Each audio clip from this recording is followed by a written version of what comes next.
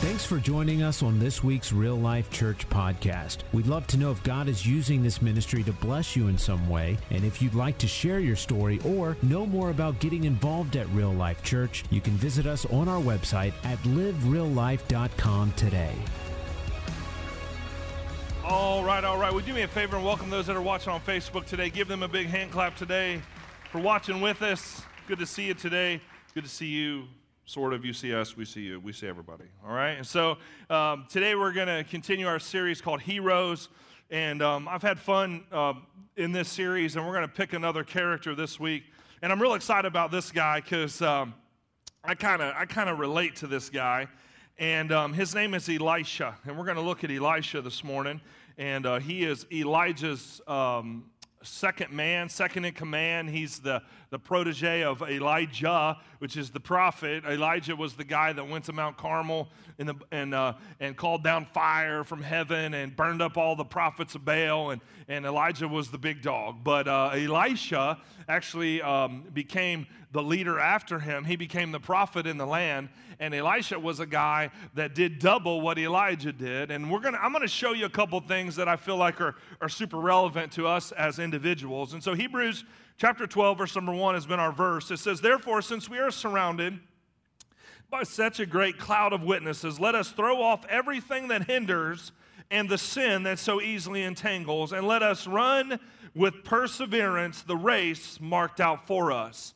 We have a race that is marked out for us, and the goal of this series is to take principles of encouragement from guys that have been there, that have done that have walked, that are heroes of the faith, that are in the Hebrews chapter 11 group, and just take these guys and get some encouragement, some lessons from them.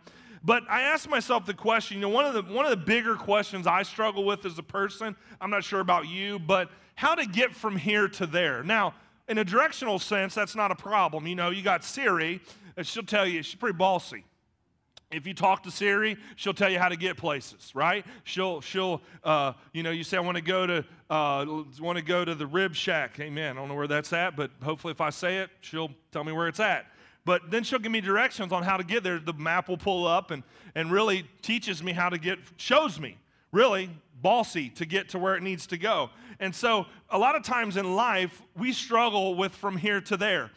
God gives us a promise of something which is here, and we're experiencing things right now, in right now moments. But then how do we get to there? How do we get to the fulfillment of that promise? How do we get to the end game? And I believe Elisha has a lot to speak to us when it comes to this. And so we live a life where we have from here to here. Now there's a lot of middle ground between here and there. And this is a lot of how people deal with their middle ground. And when you're going from here to there, these are things you experience. Now we're going to show you the opposite of how Elisha dealt with from here to there. But you experience the guilt, the regret, the hurt, the pain. You experience the wondering, you experience the sorrow, you experience the anxiety, the piece of being ashamed. Like there's this ball of emotions that goes in from here to there. And a lot of people live in that place of emotion. They live in that stress and anxiety. It's like, oh God, how are we going to get there? How are we going to get there? Hey, I'm there. I've been there, right? I've been there. This stress, man. When we started this thing, I got us to this point now. Jesus, amen. I'm like, Joshua, how are we going to get to the rest of it? He's like, I don't know. You have never been this way before. I'm like, great, sign me up. I don't know. From here to there, though, like there's a lot of space. And what I'm talking about this morning is how do we navigate from here to there? Do I think planning is important? Absolutely. Do I think having a plan is important? Absolutely. Do I think having some stuff written out? Absolutely. For your life, if you want to be debt-free, you need to get a plan. If you want to have a successful marriage, you need to have a date night. Come on, somebody. Those are things from here to there that you have to do. But a lot of times we default in our lives to those emotions. And when we default to those emotions, we don't end up actually fulfilling all God has for us. If you live in a constant state of frustration because things are not going your way, you'll never get to there. Come on. If you live in a constant state of negativity and bitterness and brokenness, you never get to that place called there. You will remain in here, and you will stay here until you pass a test. Now, so here's Elisha. So how do you get from here to there? How do you get from God's promise to God's fulfilled promise? So when it comes to Elisha, for when you wonder if your life counts, I believe that's inside of every one of us. We want our life to count. You don't want to get at the end of this thing, be laying in the coffin, and nobody have nothing to say. Oh yeah, he was great. It was wonderful. Yeah, he was a good guy. I mean, the counting of your life, like when you get to heaven, there's eternal rewards.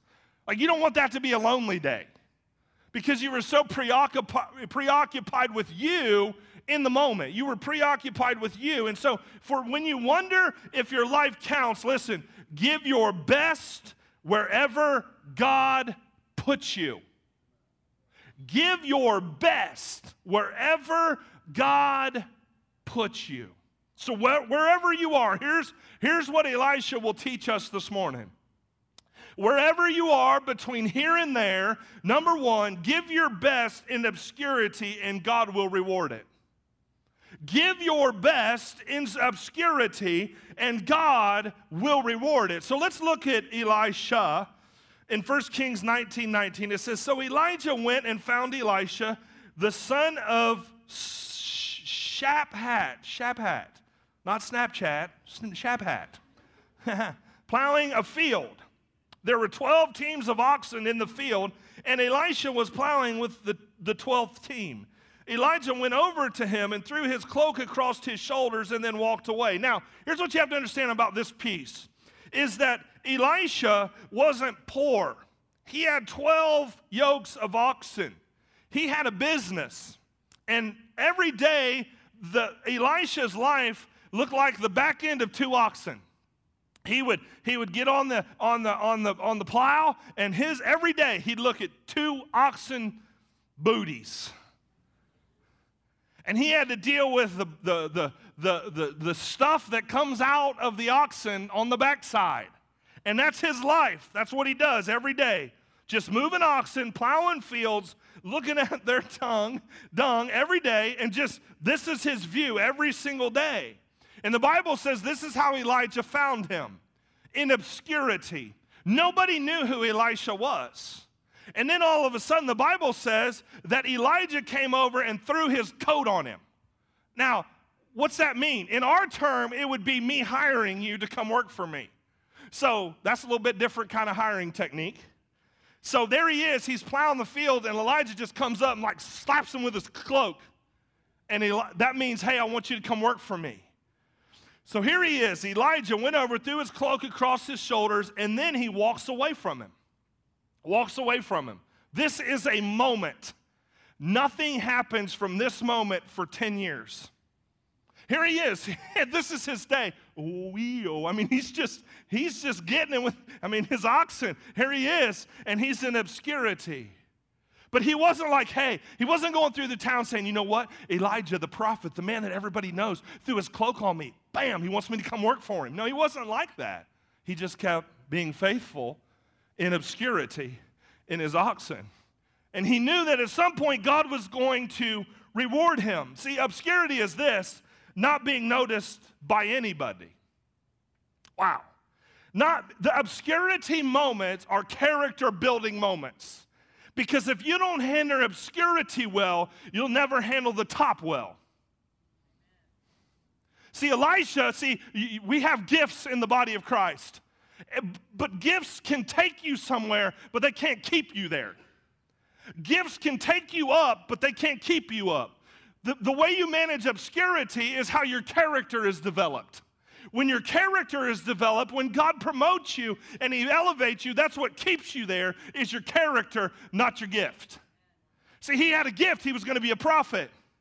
But what kept Elisha in that place was his character. That character was developed in obscurity.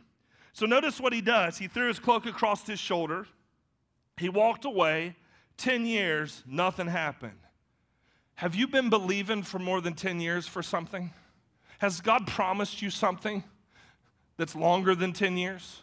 Maybe for a family member, maybe for our community, maybe for our city. Have you been praying for something that hasn't come to pass yet? My question to you is, in the middle of obscurity, what are you doing? In the middle of obscurity, how are you handling the obscure moments? You know, a lot of times what happens with us is, it's God, why is it taking so long? Come on, somebody, you ever been there? Where you say a prayer, you receive a promise, and you're like, hey, man. Like Elisha, I know that was him. He had to have. He had to have received this promise, and he came over, bam, I want you to work for me. At some point, he had to have been just every day, 10 years, working the oxen. Here he is. I'm telling you, it's not a fun job. 12 yoke of oxen, here he is. He's out there, and he's plowing the fields. Somewhere across his mind, how long is this going to take? But in those moments, there was, as God began to work through him in obscurity. So what do we do in obscurity? Here's a question when it comes to obscurity. How well do you handle your private life? Giving your best in obscurity means this. How well do you handle your private life? Well, I do whatever I want to do. You're going to stay in obscurity. You'll stay there. You won't come out of all that God has for you. Here's what God tells us in Matthew 6:4. He gives us 3 examples of what to do. Listen, in Matthew 6:4 it says, your Father who sees what is done in secret will reward you openly. He will reward you what he sees in secret. So what he sees in obscurity, what he sees in your private life, he will reward you based on what he sees in secret and what you do in secret. So here's 3 things he said. Here's some examples. He said, pray, but don't be like the heathens. Don't stand on the corner and be like, woo, come on, Lord. They're like you're standing on the corner and just wanting everybody to hear you pray. Look, just because you're loud doesn't mean you're spiritual. Just because you say a lot of words doesn't mean you're spiritual. Peter was super spiritual. And all he said was, help me, Lord. Help me figure this thing out. It's like 4 words, help me. The point is what do you do with prayer? So he gives an example. How do you handle that? What about fasting? Do you walk around when you're fasting? I'm fasting. Like everything you see, you're like, oh, God, there's a cheeseburger. Walk over. Can I see? Can I smell it? I'm fasting. Like, you're not supposed to let people know you're doing that. What about giving? Well, I gave this much. Here's as much money I gave. Yeah, I got it. Hold on a second. Listen. Whatever you do, not do for recognition's sake, God will recognize you. Let me say it again. Whatever you do, not for recognition's sake, God says, I will recognize you. In other words, he will reward you in obscurity if you navigate obscurity correctly. Number 2 from Elisha, he says this, give your best in small things, and God will give you bigger things to do. Give your best in small things, and God will give you bigger things to do. God cares about the details. Here's what he says in 1 Kings 19:21. So Elisha returned to his oxen and slaughtered them. He used the wood from the plow to build a fire to roast their flesh. Then he went with Elijah as his assistant. So the fulfillment of the prophecy was 10 years, but after he received the cloak, and come hire me, you know what he did? He went back and he burned his wealth. Come on, man, that was his way of making money. He went back and burned his business. He went back and lit all the oxen on fire, and then he used the wood from the oxen to create a fire that he could roast their flesh, that just sounds fun. Just roasted their flesh. In other words, he gave up something small. God asked him to do something. God gave him a word, and all of a sudden now he began to handle small things. It was very detailed on how this took place. Luke 16:10 says, whoever can be trusted with very little can be trusted with much. And whoever is dishonest with very little will also be dishonest with much. I remember when we started the church, I was amped, man. We had a team, we working for 7 months to start the church. And man, I was amped. We're going to meet in here. And, I know first Sunday, everybody that breathes is coming, that knows us, and they're going to come and hang out. But I was just so excited. And my wife, not so much. She's seen all the stuff, and she wasn't real excited, and she asked me, what in the world you're doing? I said, I ain't got no idea what I'm doing. I'm just going to go for it, see what happens. You never know how deep the water is until you jump off the diving board. Come on, somebody. And so I remember the first Sunday, people started showing up, and our church used to be turned this way, so the screen was over there. People started coming in, and I think we had 187 first service, 187 people. And that was everybody. Everybody liked me, showed up. I didn't have very many people showed up. If they didn't like, I guess I don't have very many people like me. I guess I'm just kidding. But they showed up, and I was all excited, and the next week, it wasn't that many people. It went 187. I think we went down to like 90. It was like half, all right, just half. We plummeted the next week, and that's what they say happens. And so anyway, I remember leaving that day. I wasn't discouraged. I was so excited just to be doing what God had called us to do. And I was leaving the parking lot, and I just had some worship on. And the Lord said, be faithful with the one family.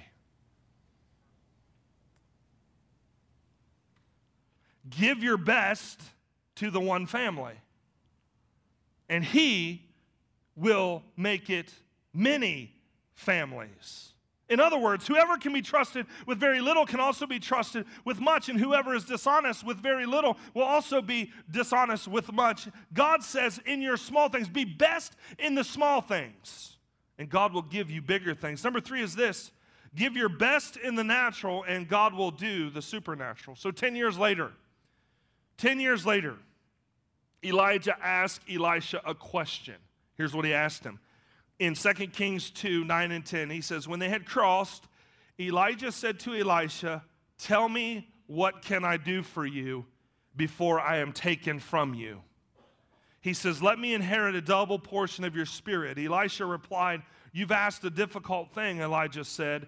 Yet if you see me when I'm taken from you, it will be yours. Otherwise, it will not be. In other words, he gave his best in the natural. God will do the supernatural. After 10 years, Elijah asked him, what can I do for you? The only thing Elisha had to do was ask. The natural thing that God was asking Elisha to do was to ask. Elijah said, what do you want? And Elisha says, I want a double portion. He says, see me when I go then. When you see me when I go, then you'll get a double portion. You'll get more of what I've ever done in my life. You'll have an opportunity to experience that. So the only thing that God required of Elisha was to ask. Bold prayers. God asked him to ask. Why not? Why not just ask? Why not ask? Some people's like, well, I'm not going to ask because what if it doesn't happen? Then you haven't lost anything. Why not ask? Why not put your bold prayer out there for God to do something? Why not just do the natural thing God's asking you to do? Why not just ask the prayer? Why not just ask and watch the supernatural hand of God move? See, the Bible says this, that Elisha saw him when he went. Elisha was there when it happened, and he received double. That's why he did double. John 14 tells us this, whoever believes in me will do the works that I have been doing, and they will do even greater works than these because I'm going to the Father. You may ask me for anything in my name, and I will do it. You may ask me for anything in my name, and I will do it. You will ask me for anything in my name, and I will do it. God's asking us in the natural simply to ask. Just ask. The Bible says in Psalm, ask of me, and I'll give you the nations. Just ask. Just put your ask out there. When you put your ask out there, God responds to your ask. Come on, somebody.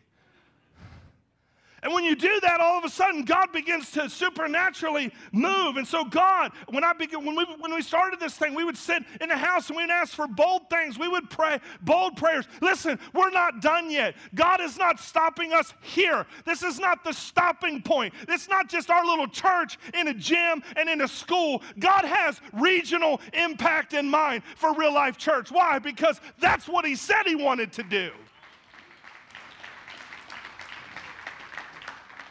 So don't get comfortable in your seat. You might not have it much longer. Well, Pastor, I don't know about that. Don't talk to me if that's how you are. Well, you just never know. You might not know, but I know. that if I ask anything according to his will, he hears me. And if it's connected to souls, he'll do it. It doesn't matter if it's millions. It doesn't matter if it's multi-millions. It doesn't matter if it's a building. God said he will do it if we ask because it's souls. Come on, talk to me this morning. So we ask. How do you dream that big to ask? How do you get yourself to a place in the middle of here to there to dream in a way that you ask whatever God has on his heart? You ask him for something. How do you get to that place where you dream so big? Number one is this. This is from Elisha's words. Learn how to cultivate the presence of God in your life. The closer you cultivate the presence of God, the closer you get to his heart. The closer you get to his heart, the bigger the dream in your heart becomes. 2 Kings 3. 3 kings were headed out to war. There was an army. They were heading their armies out to war. And they had ran out of water for their men and their animals in 2 Kings chapter 3. And they had ran out of water. And Jehoshaphat asked the question, is there not a prophet in the land that can come and speak and declare? And the Bible says that they said, is there not a prophet in the land that we may acquire of the Lord? In other words, in the Old Testament, it was prophet, priest, and king. The prophet was the one that would speak on behalf of God. He would inquire of the Lord, and then he would speak on what God said in the Old Testament. So that's what they were asking. Is there anybody that can inquire from the Lord for us and then declare what needs to be declared? And notice what happens in this passage in 2 Kings 3:15. They call for Elisha, the obscure one. They ran out of water, and they called for Elisha. And notice his response. He says this, bring me a harpist. It's an odd request. While the harpist was playing, the hand of the Lord came upon Elisha. In other words, he was cultivating the presence of God in his life because he knew that he had no hope for them until he could get close to God. He had nothing within himself that could bring this miracle about. He had to get close to God. That's why when you play an instrument up here, it's not just your giftings. There's a lot of people that are gifted but not anointed. He called for a harpist that could shut the mouths of demons in Saul's life. And so he calls for a harpist. And all of a sudden he starts to cultivate the presence of God. And as he cultivates the presence of God, he inquires of the Lord. Why? Because dreams are birthed in God's presence. There's no way around it. He knew he had no hope for them. Listen to me, folks. I got no hope within myself. You got no hope within yourself. But when we cultivate the presence of God in our life, now all of a sudden hope is ignited in our hearts, and there is a community of people that are hopeless without the hope of Jesus, a region that is hopeless without the hope of Jesus. And the only way that that hope gets out into the highways and the byways is when a church starts being the church and cultivates the presence of God in their life. Acts 4:13 says this, when they saw the courage of Peter and John and realized that they were unschooled ordinary men, they were astonished. And here was their characteristic. It wasn't that they had a great gift. It wasn't they were talented. It wasn't they were good speakers, good musicians. Had nothing to do with it. It says this, these men had been with Jesus. In other words, they turned the world upside down because they had been with Jesus. So Elisha would say to us, if you want to walk in the big dream God has for you, then learn how to cultivate the presence of God in your life. Number two is this, his advice was at some point you have to wake up and do something. Come on, man. At some point you have to wake up and do something. Here's what he says to him. 2 Kings 3:16. He tells him, he brings the harp, and here's what the Lord says. Out of this worship encounter, here's what he says. Make this valley full of ditches. It's an odd request. Make this valley full of ditches. They needed water.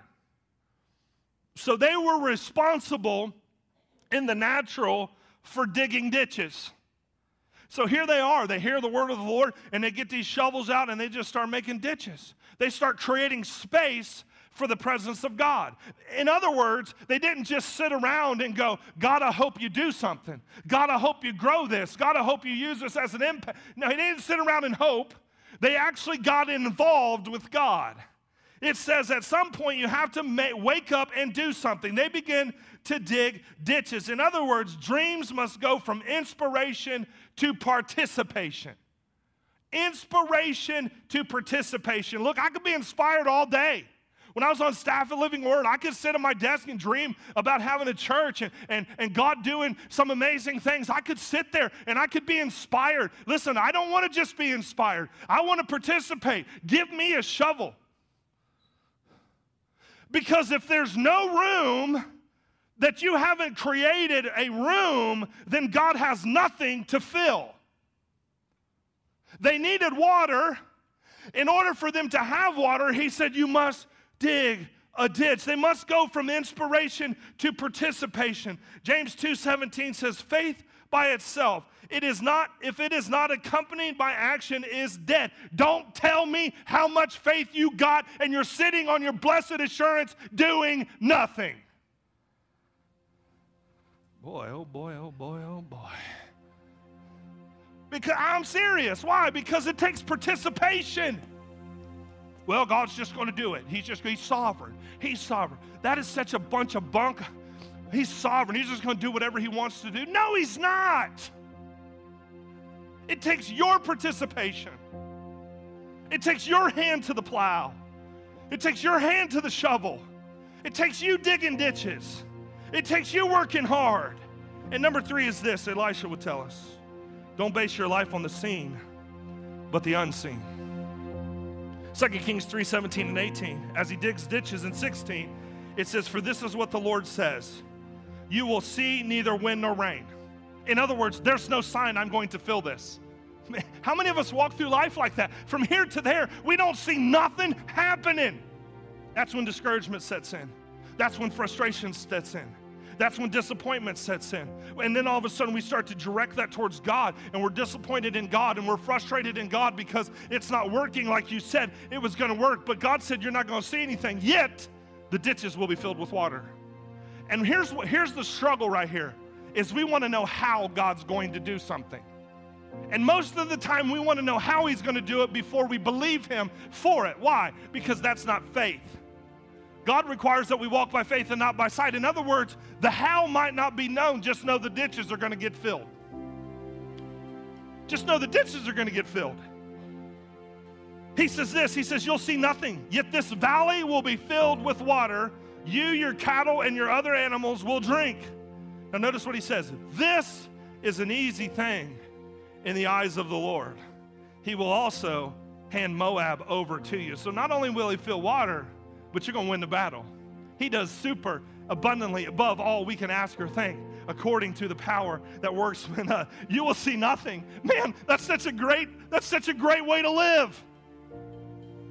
God, you promised me something here, and I'm not going to see nothing until I get there.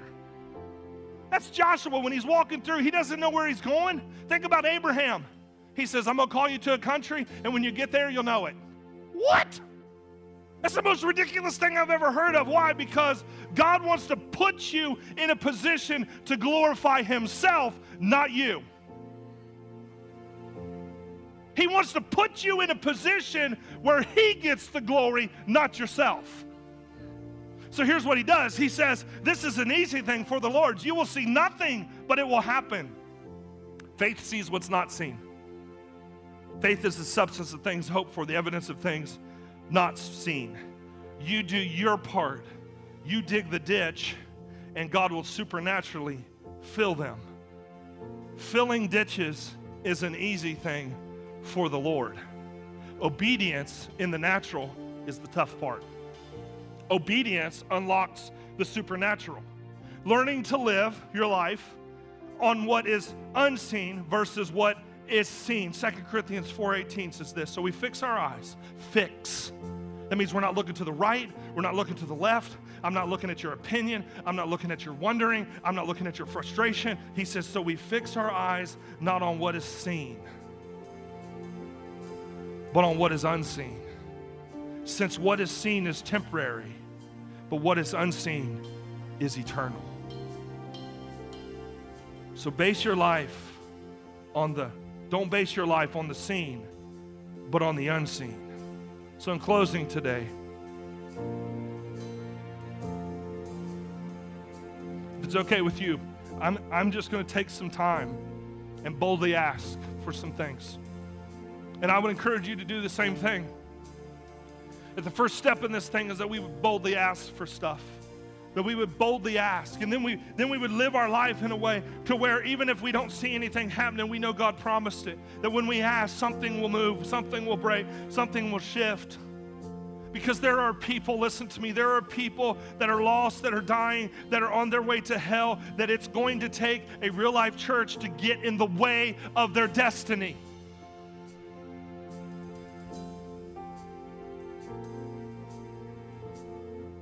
When we started the church, I began to ask God for a place. I began to ask God boldly for a place. As we started here, as it was like year 15, we were in here and we were working hard and we're growing and things like that's happening, and there's setbacks and there's craziness and it's just constant. There's days where I don't see anything moving. There's days when I get into my car. Can I be vulnerable? There's days I get into my car and the enemy just starts crushing me. That was terrible. Wow, did you see that? That was good. Great. Even if I don't see nothing. See, in the space of nothing is where the enemy works the best. So you have to know what God said he was going to do, because in the space of nothing is where the enemy beats your brains out. So in those moments, those thoughts don't sit. Those thoughts are taken captive. And I remind the enemy of what God said. I remind the enemy of God's word. So I boldly ask.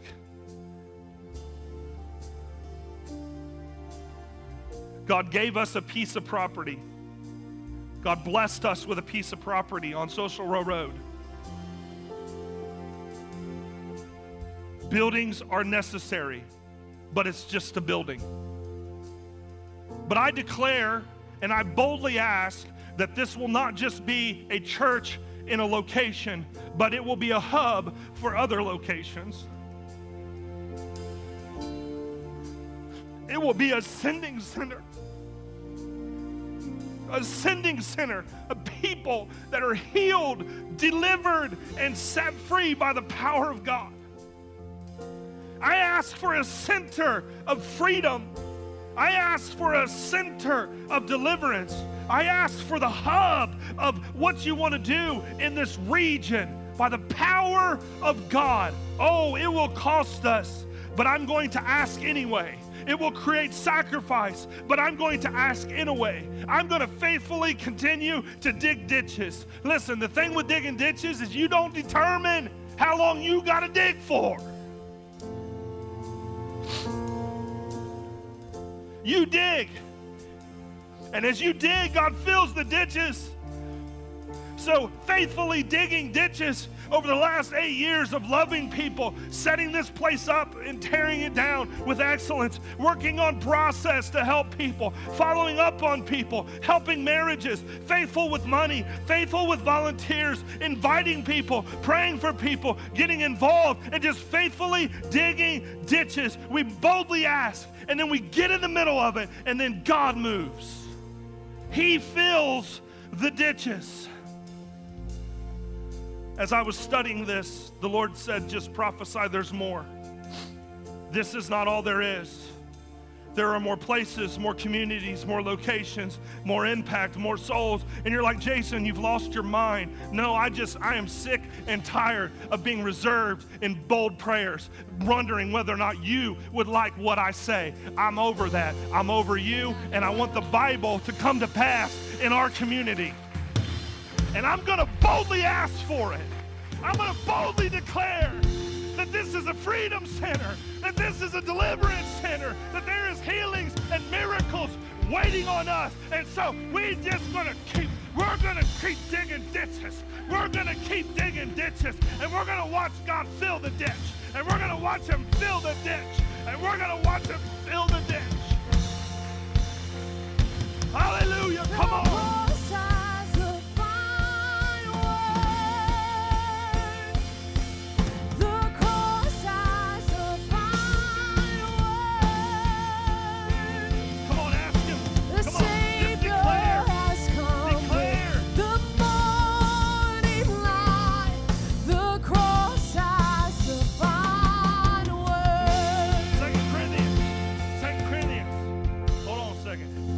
Hold on a second.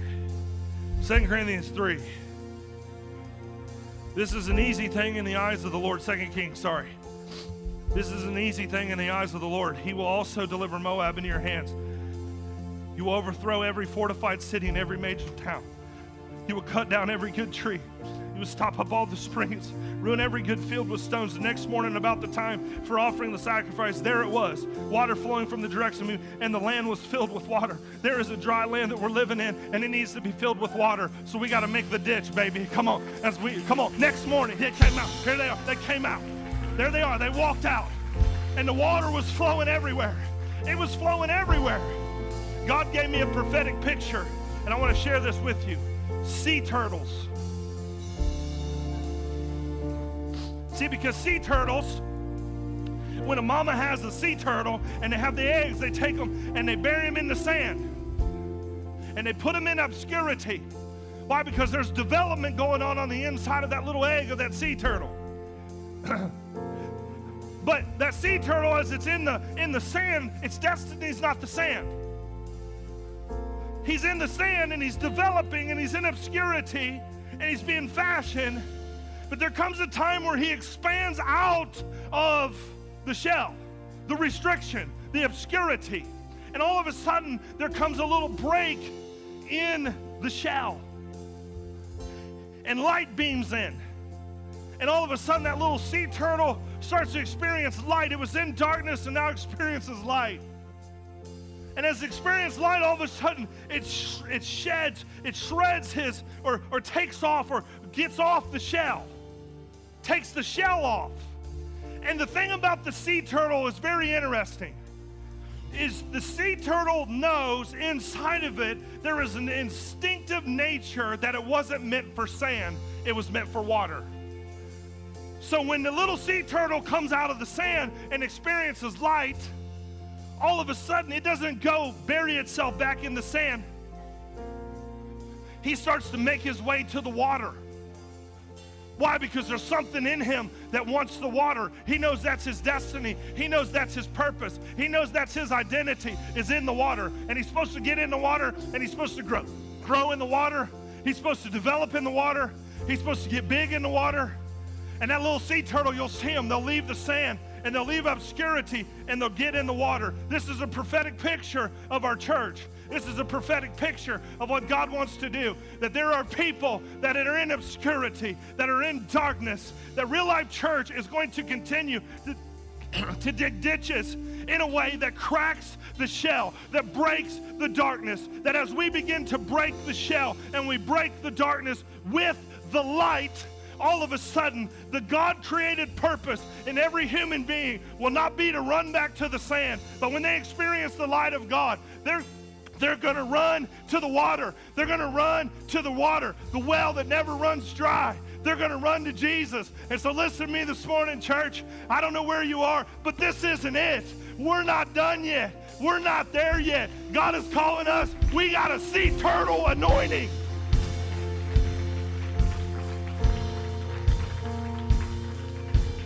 So, Father, I declare right now, grab a hand with somebody this morning.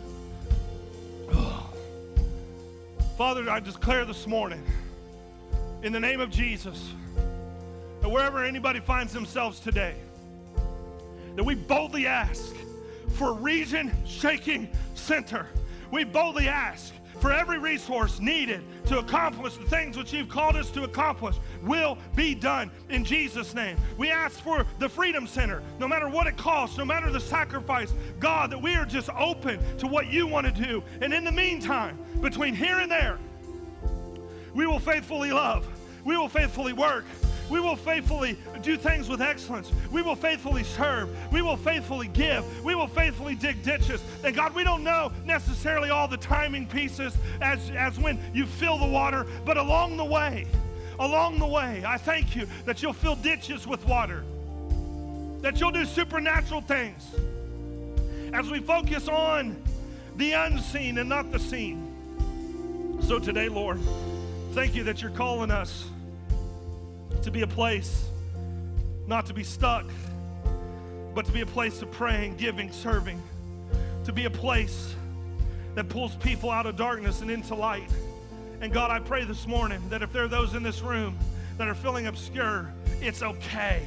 God's working on you. There's tests you're passing. There's things he's doing in you. There's things he's working in you. That if you stay faithful in your private life, God will reward you openly. So stay faithful in the secret place, God. And so I pray right now in Jesus' name that the land would be filled with water. As you told me in Isaiah chapter 43, verse number 19, behold, you'll do a new thing. Shall not spring forth? Shall rivers not be brought forth in the desert? And Lord, I thank you today that God, this region, God, there would be a waking up to the water of God, that the saturation of the Lord would take place over our region, God. As your church comes out of obscurity, as your church rises in the power of the Holy Spirit and begins to see themselves not as something that is just seen, but that they live their lives out of something that is unseen. And so today, in Jesus' name, we declare it, and we decree it, and we believe it, and we love you. We thank you for it. In Jesus' name, amen. Come on, give the Lord a big hand clap this morning. Come on. Thanks again for listening to our podcast. Be sure to connect with us on social media, the RLC app, and online at livereallife.com.